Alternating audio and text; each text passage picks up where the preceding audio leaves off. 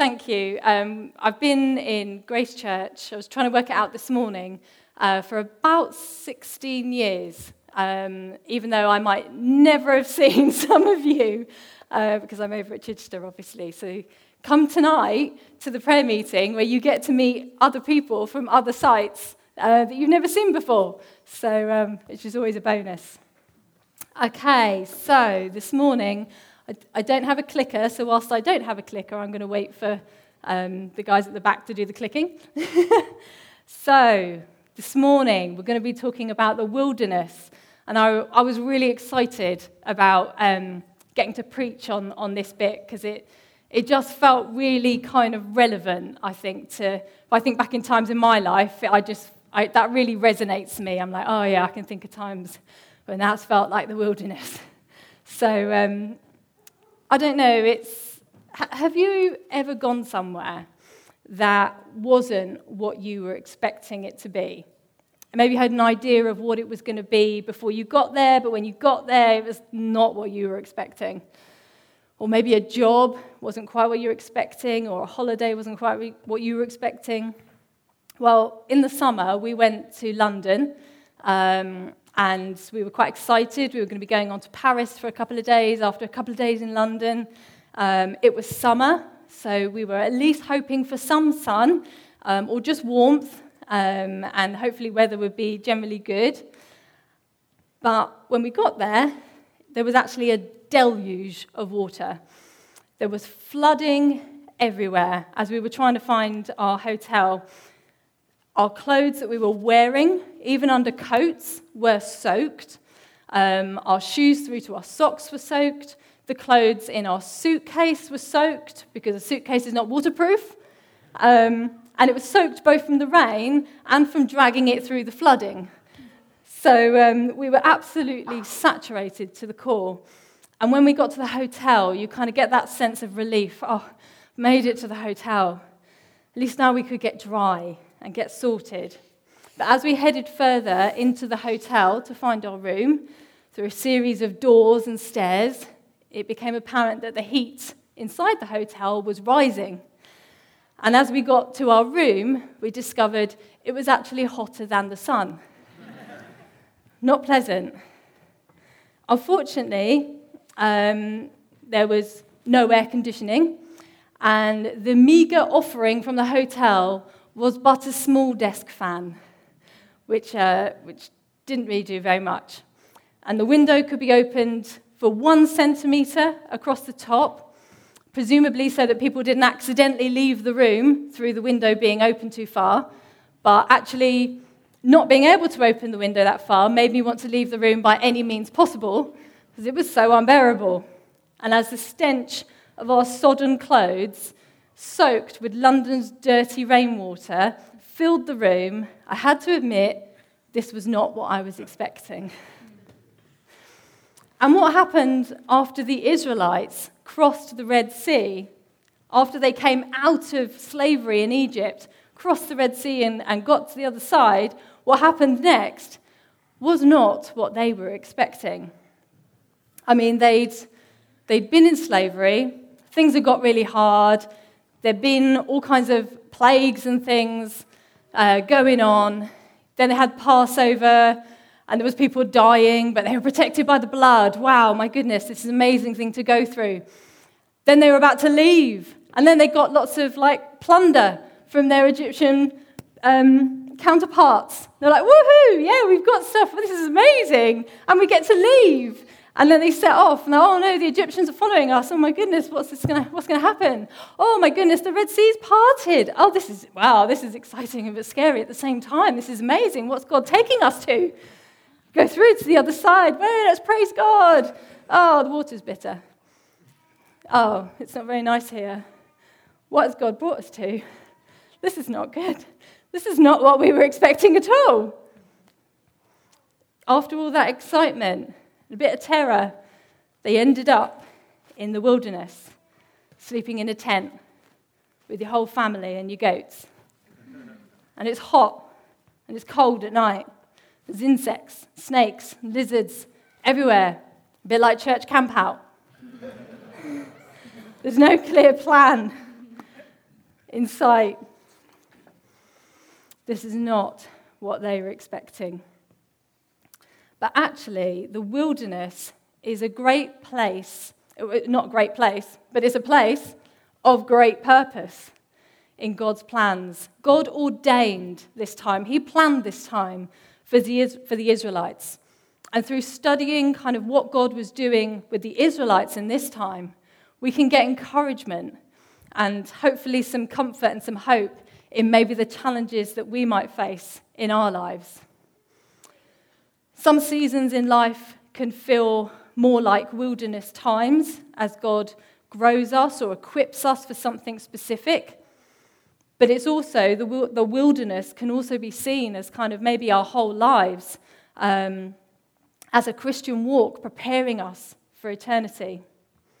And God often uses times in the wilderness in the Bible as a time of refocusing, of knowing God more, and of preparation. So Jesus went into the wilderness before his ministry began. He went into the wilderness for 40 days, which we're meant to notice as a contrast or pointing to the 40 years that the Israelites spent in the wilderness.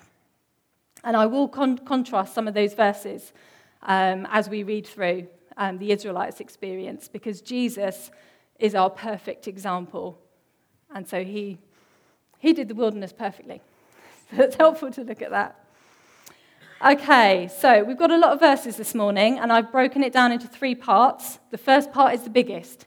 So if we do the first part, don't suddenly panic that we've got 2 more as long as that. Okay, so let's make a start. Where are we? So we're in Exodus, chapter 16. Linda, would you mind going through the verses on the screen behind me? Sorry, it's a bit small, guys. Right.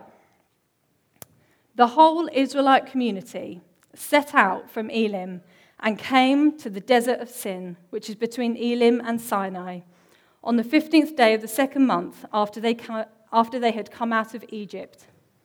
In the desert, the whole community grumbled against Moses and Aaron. The Israelites said to them, "If only we had died by the Lord's hand in Egypt.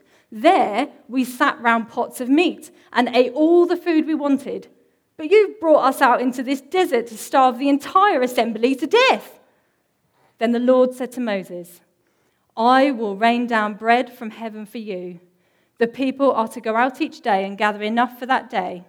In this way I will test them and see whether they will follow my instructions. On the 6th day they are to prepare what they bring in, and that is to be twice as much as they gather on the other days."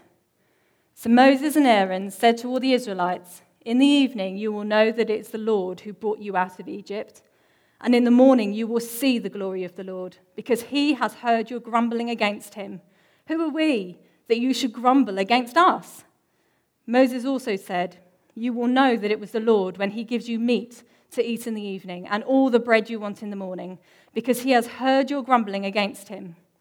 Who are we? You are not grumbling against us, but against the Lord." Then Moses told Aaron, "Say to the entire Israelite community, 'Come before the Lord, for he has heard your grumbling.'" While Aaron was speaking to the whole Israelite community, they looked towards the desert, and there was the glory of the Lord appearing in a cloud. The Lord said to Moses, "I have heard the grumbling of the Israelites. Tell them, at twilight you will eat meat, and in the morning you will be filled with bread. Then you will know that I am the Lord your God." That evening, quail came and covered the camp, and in the morning there was a layer of dew around the camp. When the dew was gone, thin flakes like frost on the ground appeared on the desert floor. When the Israelites saw it, they said to each other, "What is it?" For they did not know what it was. Moses said to them, "It is the bread the Lord has given you to eat. This is what the Lord had commanded. Everyone is to gather as much as they need. Take an omer for each person you have in your tent." The Israelites did as they were told. It's rare that. Sorry to interject. The Israelites did as they were told. Some gathered much, some little. And when they measured it by the omer, the one who gathered much did not have too much, and the one who gathered little did not have too little. Everyone had gathered just as much as they needed. Then Moses said to them, "No one is to keep any of it till morning. However, some of them paid no attention to Moses. They kept part of it until morning. But it was full of maggots and began to smell, so Moses was angry with them. Each morning, everyone gathered as much as they needed, and when the sun grew hot, it melted away. On the 6th day, they gathered twice as much, 2 omers for each person. And the leaders of the community came and reported this to Moses. He said to them, "This is what the Lord commanded. Tomorrow is to be a day of Sabbath rest, a holy Sabbath to the Lord. So bake what you want to bake and boil what you want to boil. Save whatever is left and keep it until morning." So they saved it until morning, as Moses commanded, and it did not stink or get maggots in it. "Eat it today," Moses said, "because today is a Sabbath to the Lord. You will not find any of it on the ground today. 6 days you are to gather it, but on the 7th day, the Sabbath, there will not be any." Nevertheless, some of the people went out on the 7th day to gather it, but they found none. Then the Lord said to Moses, "How long will you refuse to keep my commands and my instructions? Bear in mind that the Lord has given you the Sabbath. That is why on the 6th day he gives you the bread for 2 days. Everyone is to stay where they are on the 7th day. No one is to go out." So the people rested on the 7th day. The people of Israel called the bread manna. It was white like coriander seed and tasted like wafers made with honey. Moses said, "This is what the Lord commanded. Take an omer of manna and keep it for generations to come, so they can see the bread I gave you to eat in the wilderness when I brought you out of Egypt." So Moses said to Aaron, "Take a jar and put an omer of manna in it, then place it before the Lord to be kept for generations to come." As the Lord commanded Moses, Aaron put the manna with the tablets of the covenant law that it might be preserved. The Israelites ate manna for 40 years until they came to a land that was settled. They ate manna until they reached the border of Canaan. An omer is 1/10 of an ephah. Right, so let me just put my Bible down a second. Okay. So things might not be what we expect, but God is faithful, is the message of this first part. The Israelites despair and doubt God because this was not what they're expecting, but God is faithful. They start off firstly by grumbling to Moses and against God. The Bible tells us this was 2 months have passed. That's not long, considering at the end of the passage it tells us that they end up being there for 40 years. So we need to notice that this is right at the beginning of their time in the wilderness. This is happening right at the beginning. And the first thing that happens is that they grumble to Moses and Aaron. They've run out of resources, and if nothing changes, they're facing death. Their ability to survive is no longer within their control. Despite witnessing miracles that God has performed up to now, amazing things, running out of resources, and they suddenly think, "Oh no, this is terrible, everything's gone wrong, everything's terrible." The thought that God might do something in this situation doesn't seem to even enter their minds. And their view of the past has become rose-tinted. Even though they were in slavery and they weren't free, they actually looked at it as preferable to the situation that they're now in. And they say, "If only we had died by the Lord's hand in Egypt. There we sat round pots of meat and ate all the food we wanted." Don't think they did. "But you brought us out into this desert to starve the entire assembly to death." They're angry. And it's a bit passive-aggressive because they're directing it at Moses, but they're actually angry with God. And Moses does point that out to them. Maybe the Israelites are feeling let down, abandoned, possibly foolish for trusting that God would actually help them. And it's quite offensive what they're saying, because actually what they're saying is we wish God had never saved us. We'd rather die with God's enemies than have him save us. I think sometimes this can kind of be a place that we can get to in a similar way when, as new Christians, particularly as new Christians, maybe as more kind of longer Christians, but particularly early on, when you just get saved, you've just put your trust in God, and then your life seems to get quite messy, and things just don't seem to go as well, and all of a sudden you know that there's things that aren't good for you anymore, and I've got to stop. Oh no, I used to do that, and now I know that's not good for me to do that. And life just seemed so much simpler before I knew the truth, before I knew God. Everything was just very simple, and life just ticked along, and it was all fine. And we can look back with rose-tinted glasses. And maybe, as a new Christian, we told people, I've become a Christian, I put my faith in God. And then your life becomes a bit messy and rubbish, and people are looking at you like, was this really a good choice? And then you feel a bit foolish. You feel a bit embarrassed. Oh, God, I put my trust in God, and now he's left me, and my life looks a mess, and people are thinking I'm an idiot. If that's anyone here this morning, I really hope that this encourages you, because God is at work. He is at very intricate, careful work in your heart for a purpose. And we're going to find out more about that this morning.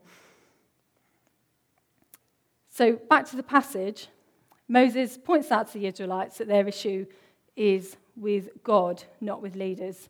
Now, God places leadership over us, and it's for our good.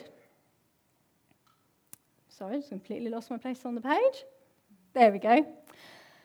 And it's not like we can't have a healthy debate with our leaders, but we're not meant to grumble, negative grumbling to our leaders. So what's kind of the difference? Well, let's just say, maybe someone in the church has found this really good course that they think that is such a good course. It's based in a book, and maybe people at Grace Church should do it. And so they say to the elders, I found this course, I want to run this course, and I want people in Grace Church to come on it. And if you could advertise it, and we can get people to sign up, that'd be great. And the elders might say, no, not at this time. Negative grumbling would make a judgment. Negative grumbling isn't interested in further discussion. Negative grumbling says, my leaders are idiots. They've always got their own agenda. They never look for gifting in others. They haven't noticed my gift. And actually, you're grumbling against God. One, because you're questioning his judgment of leaders and who he's called to be in leadership in his church. And secondly, the real issue is actually against God and in your heart as the negative grumbler. In this case, in this example, it could be anger that someone said no, which is actually covering feelings of rejection. Grumbling is harmful to us as individuals. It shuts us down. And it's also harmful to our church, as sometimes we can be tempted in that grumbling to pull others into it. Where we find ourselves grumbling, we actually need to examine our own hearts before God so he can reveal what's going on. Because at the root of grumbling is an unmet need, one that should and can be perfectly met in Jesus. In contrast, healthy debate would maybe put a case forward for why you'd like to do this particular course. Give the elders a copy of the book so they can judge it. And actually, maybe this course actually isn't any good. Maybe it's actually flawed, and we didn't realize. Our leaders are there to give us wisdom about these things. Maybe the leaders didn't realize that you wanted to lead a course. They didn't realize you wanted to grow in that gifting, and they can offer different things for you to do. Negative grumbling is steeped in pride of I know best. Healthy debate is done in humility. So, after the Israelites have doubted God, offended him, he still shows his faithfulness to his people by providing the manna and the quail. And what I find interesting about the manna is that the instructions are about obeying in work and in rest. And this can really challenge any of us who are maybe tempted by faith by works, or by earning our salvation, or earning the love of God by works, by doing things. The Israelites in the passage is to go out daily. They can't get extra to save it up, which some of them do.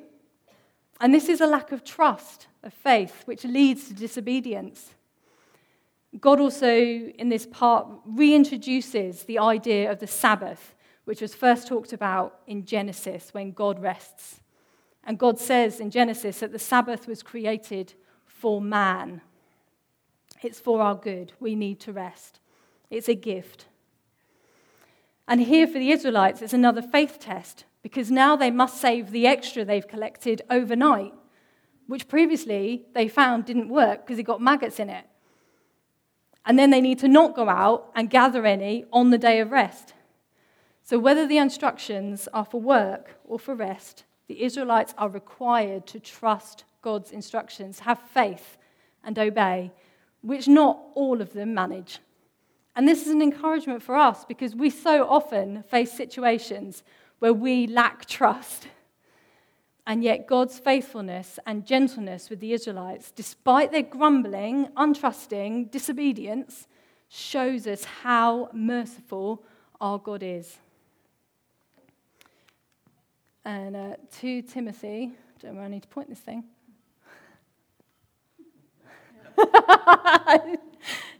There we go.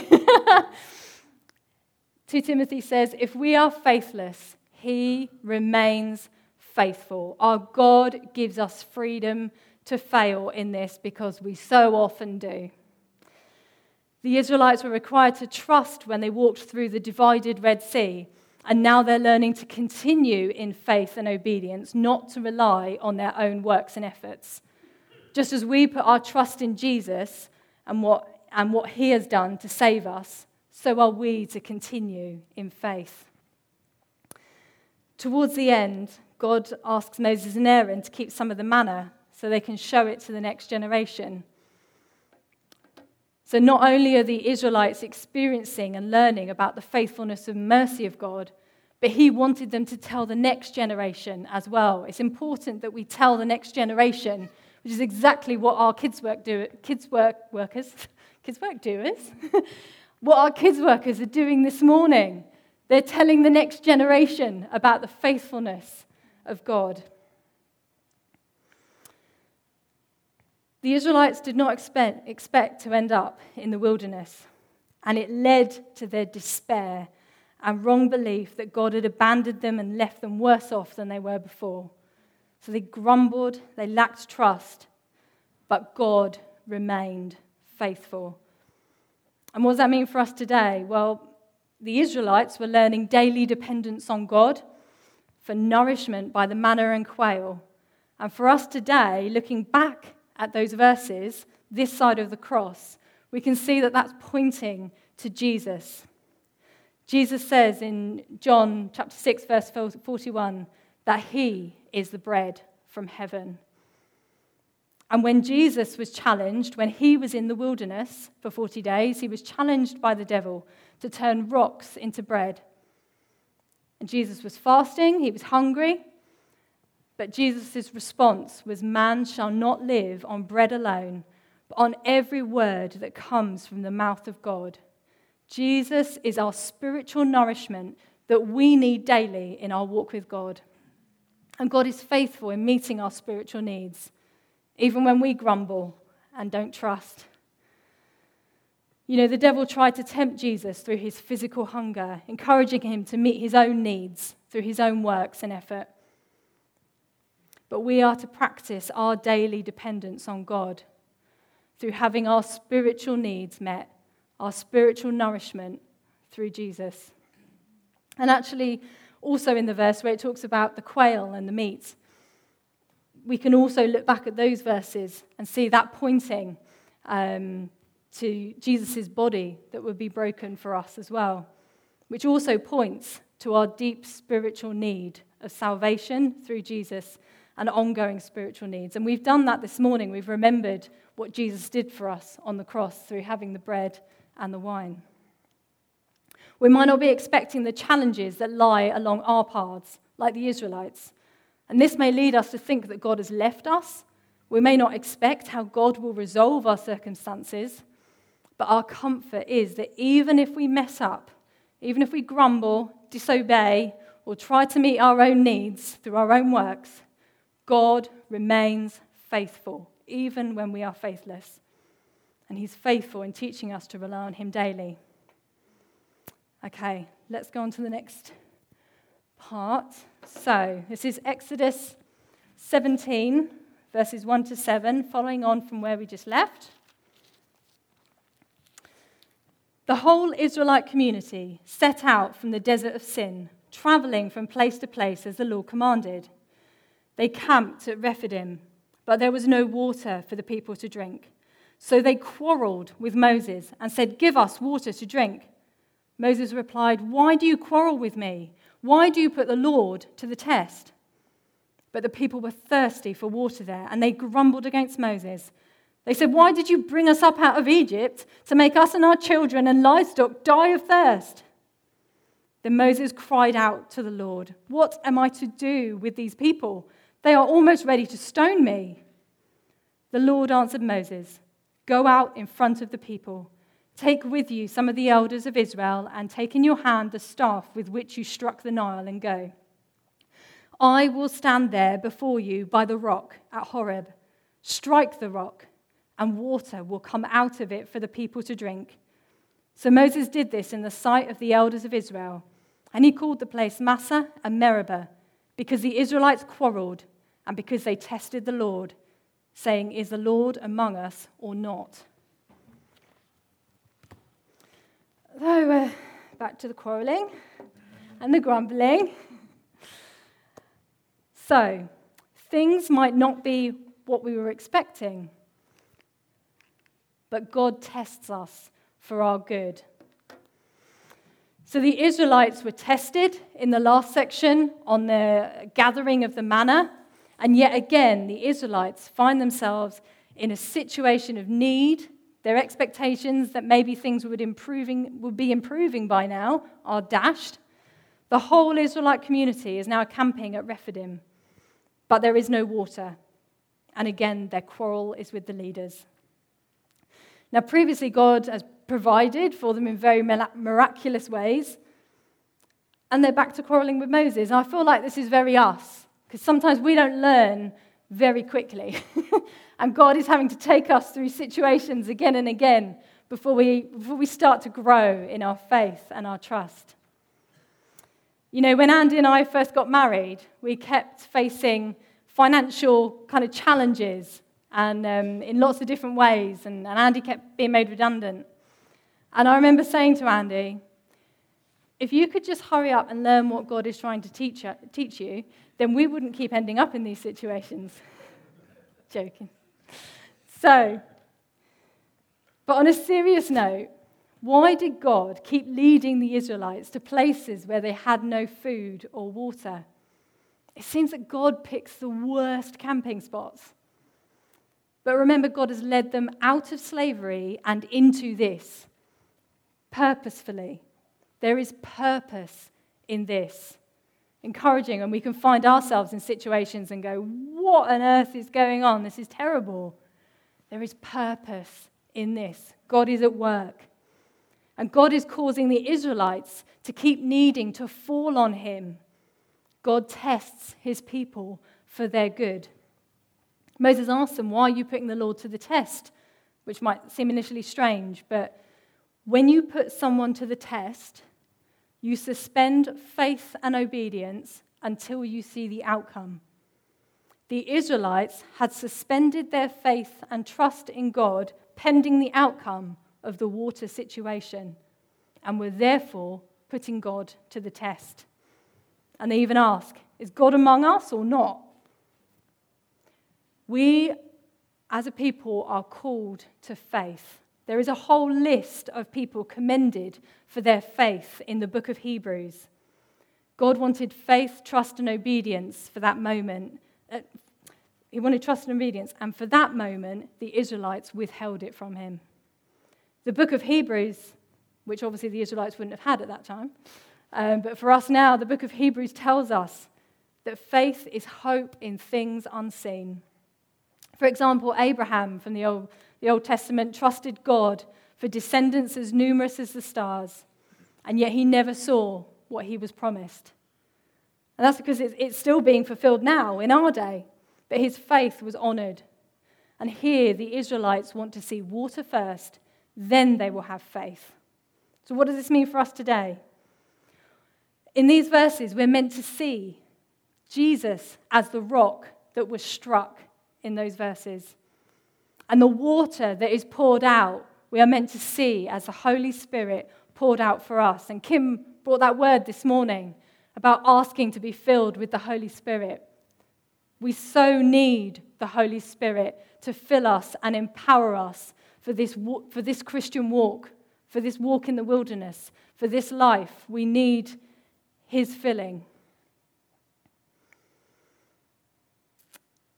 The Israelites quenched their thirst from the water of the rock, and so we are to thirst and be filled by the Holy Spirit. And Jesus says to come to him, all who are thirsty, and he will give the water of life. His Holy Spirit empowers us to walk this Christian life. And we can also see that God tests us for our good. The Israelites tested God because they withheld their faith.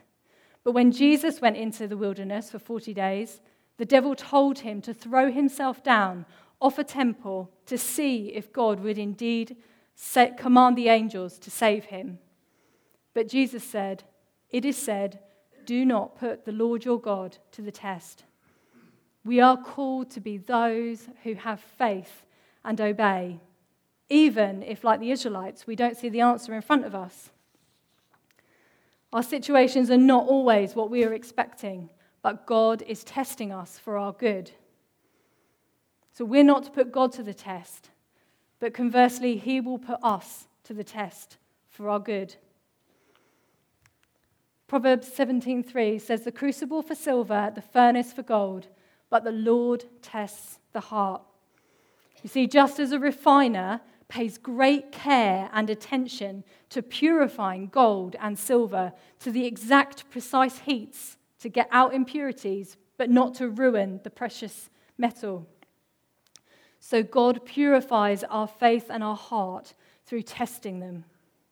God is growing and strengthening your faith like he did with the Israelites. But he will never give you more than you can bear, since too much heat would ruin the silver. And God knows the exact level of testing to grow rather than crush your faith.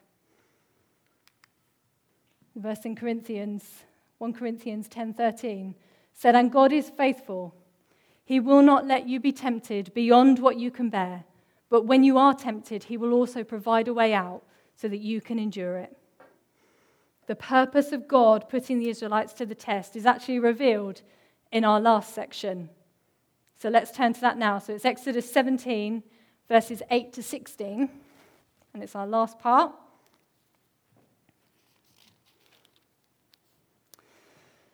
The Amalekites came and attacked the Israelites at Rephidim. Moses said to Joshua, "Choose some of our men and go out and fight the Amalekites. Tomorrow I will stand on top of the hill with the staff of God in my hands." So Joshua fought the Amalekites as Moses had ordered. And Moses, Aaron, and Hur went to the top of the hill. As long as Moses held up his hands, the Israelites were winning. But whenever he lowered his hands, the Amalekites were winning. When Moses' hands grew tired, they took a stone and put it under him, and he sat on it.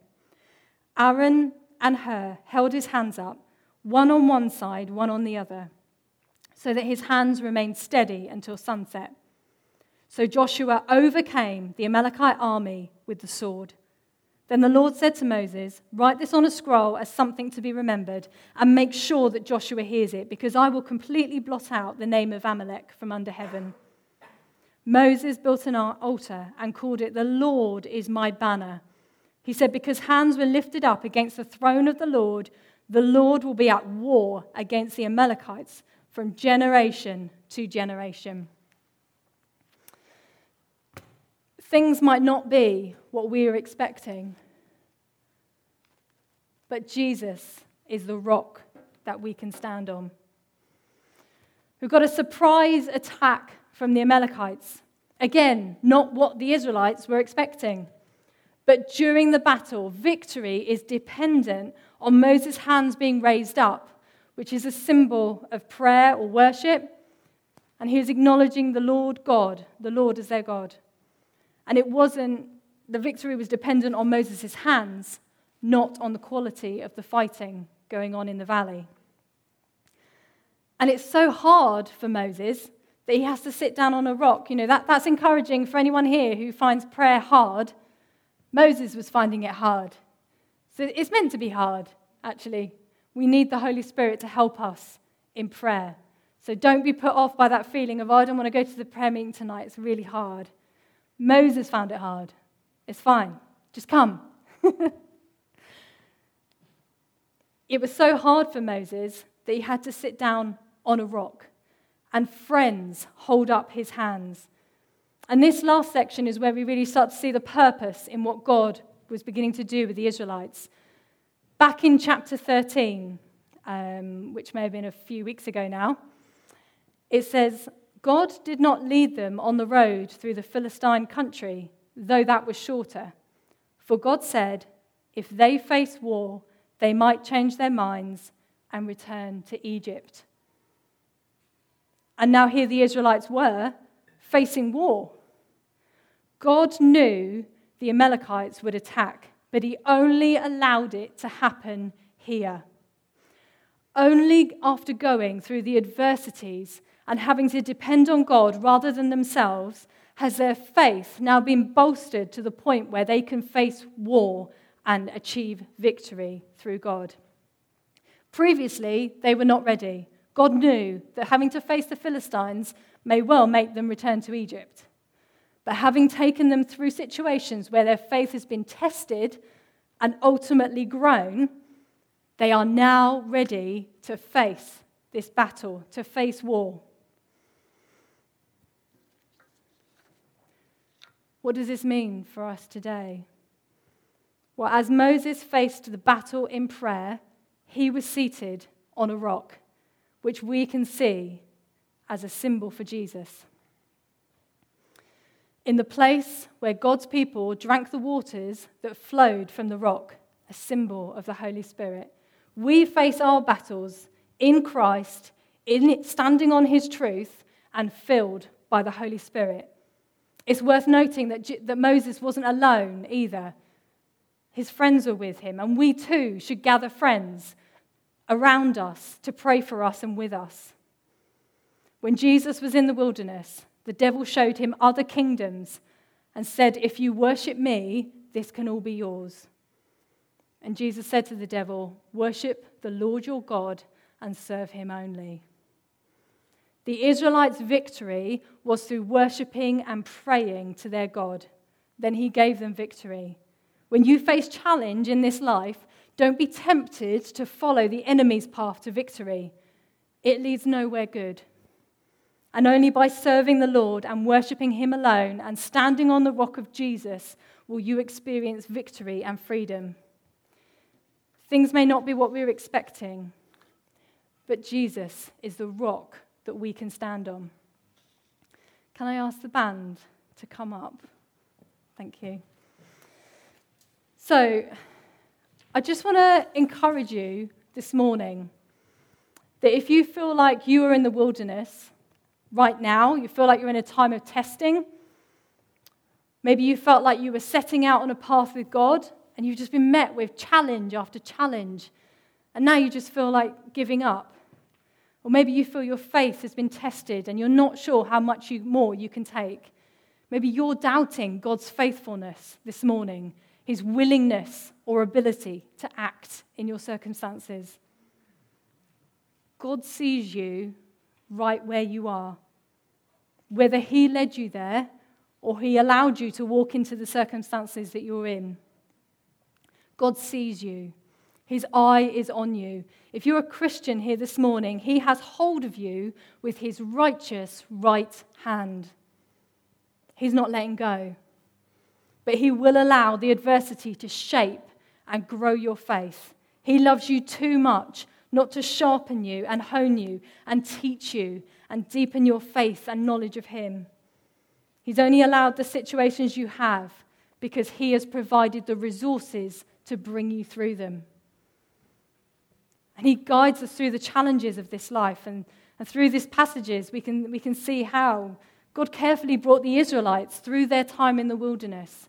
His faithfulness and mercy extends also fully to us this morning. Maybe you feel like your situation is really of your own making. Maybe you've decided to go against God's instructions, and maybe you've been disobedient. Well, even then, you cannot flee from his Spirit. His endless mercy and faithfulness to the Israelites in their disobedience and faithfulness, we can see that he will remain faithful to us too. Like the prodigal son, there is always a way back to the Father, and it's through what Jesus has done for us. I want to pray for both of these groups this morning. I'm going to pray shortly in a minute, but I also want to encourage you. Come and do business with God this morning. It's not about anyone else here. It's about doing what Moses did. It's about standing in the battle with people beside you and claiming the victory that Jesus has won for you. Come and do that this morning. And I also want to acknowledge anybody who doesn't know God yet, but wants to know more about this God who leads his people through challenge and brings them out stronger the other side so that they love and trust him more. I want to pray for you as well.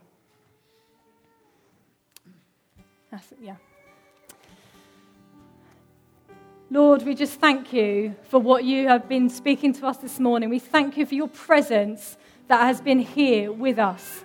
We thank you that you never leave us, that you never forsake us, and that we can see through what you've been doing with the Israelites, we can see that you also work in our lives, taking us through challenges, through difficulties, sometimes through pain and adversity, but you lead us out stronger the other side.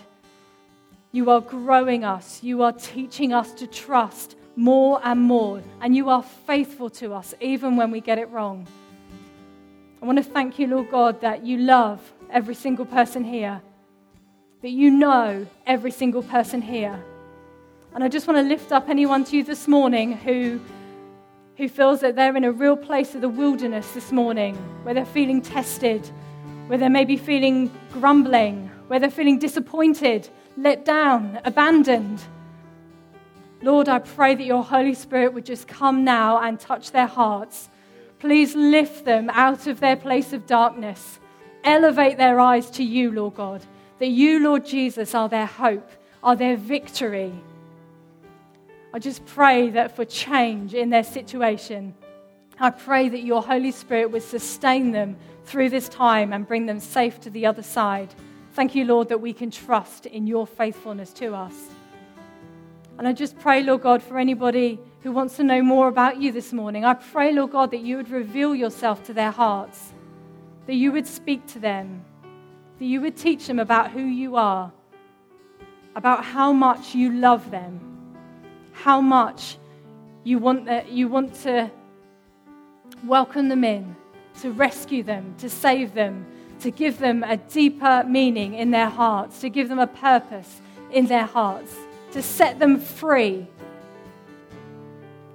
Just pray, Holy Spirit, you would come now. As we turn to worship you for the final time this morning, Lord God, I pray that your Holy Spirit would be at work in people's hearts. And if you feel the Holy Spirit working in your heart this morning, or you want God to move in your situation, please come up. Please come to the front. Come and grab somebody at the back and ask them to pray with you, whatever it is.